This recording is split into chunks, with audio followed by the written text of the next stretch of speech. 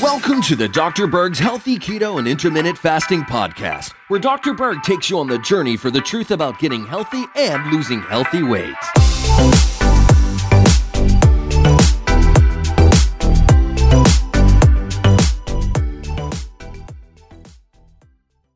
Let's discuss the number one vitamin deficiency behind tired eyes. Now, you may automatically think it's your computer screen, which is possibly true, but there's also a vitamin deficiency behind tired eyes. This deficiency can also create strained eyes. It could actually make your eyes sensitive to light. It can cause a burning feeling in your eyes, make your eyes very irritated, feeling like there's little sand particles in the eye when there's not. It can make your eyes water. Now, I had this problem when I was in my late 20s. I wish I would have known what it was because it was driving me crazy. It created a dryness in my eye, which then created cracking in my cornea. And I had all sorts of eye problems. But this deficiency can create bloodshot eyes and eventually cataracts. In fact, they treat corneal thinning with this nutrient. But what happens when you're deficient in this nutrient? The cornea, it's kind of like a protective shield on the surface of your eye, starts to become abnormal, specifically the blood vessels in that layer. Well, can you take a guess what this deficiency is? If you guessed vitamin B2, you are correct. If you're deficient in B2, you also may feel like your throat is sore or experience cracking in your lips, especially in the corners, and even a red tongue.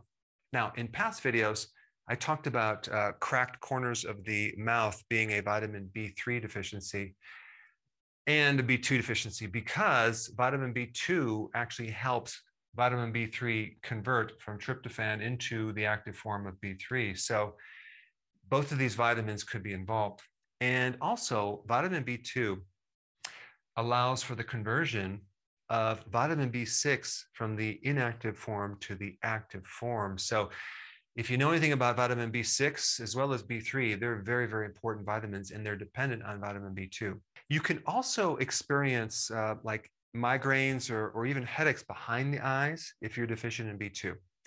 Well, where do you get B2? It's in liver and organ meats.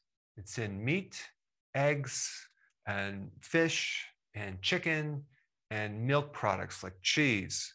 It's also in green vegetables to a certain degree, but not as much as these products right here. You can also get it in nutritional yeast and even brewer's yeast. And some of your microbes actually make it. And the other question is, how do you become deficient? Well, if your microbes make B2 and you take antibiotics, that could be one reason.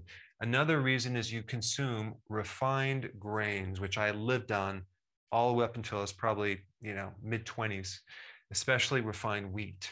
And this is why in certain countries they fortify grains, or at least refined grains, with some of these B vitamins. But of course, they're synthetic.